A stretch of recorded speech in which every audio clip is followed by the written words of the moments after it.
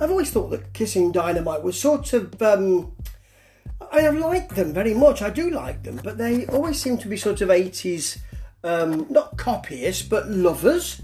80s melodic rock and harder rock lovers, and that's the kind of music they play. And they've got a new record deal with Napalm, and the first album of that deal is got quite a defiant title. It's called Not the End of the Road. We never asked you. We didn't think it was. I didn't think it was. Did anybody else say it was? I'm not sure.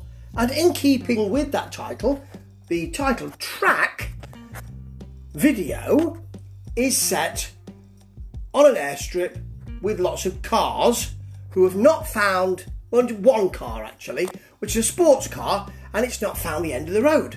No, well, it wouldn't do, would it? You're on an airstrip. Now, the video itself is the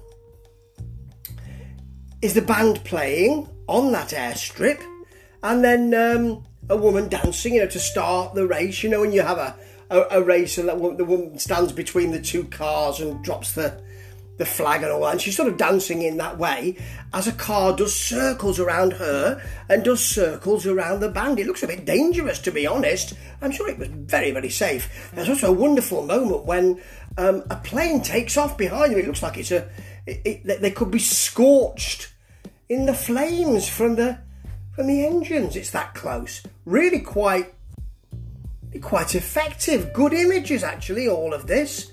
Very nice. And the song itself matches that, because it's the best thing I think I've heard Kissing Dynamite ever do. It's more reined in, hard AOR feel, actually. There's not so much kind of Sunset Strip feel. There's not so much Heat feel, really. There's an enormous, big and memorable chorus. The kind of thing that you'll remember and that you'll keep on singing for quite some time. There's a lovely, likeable guitar solo, edging into classic rock. Really well done, this. It's got a great melody. It's got great energy. Job done. The end of the road? Certainly not. And I really, listening to this, hope not too. Ta-ta.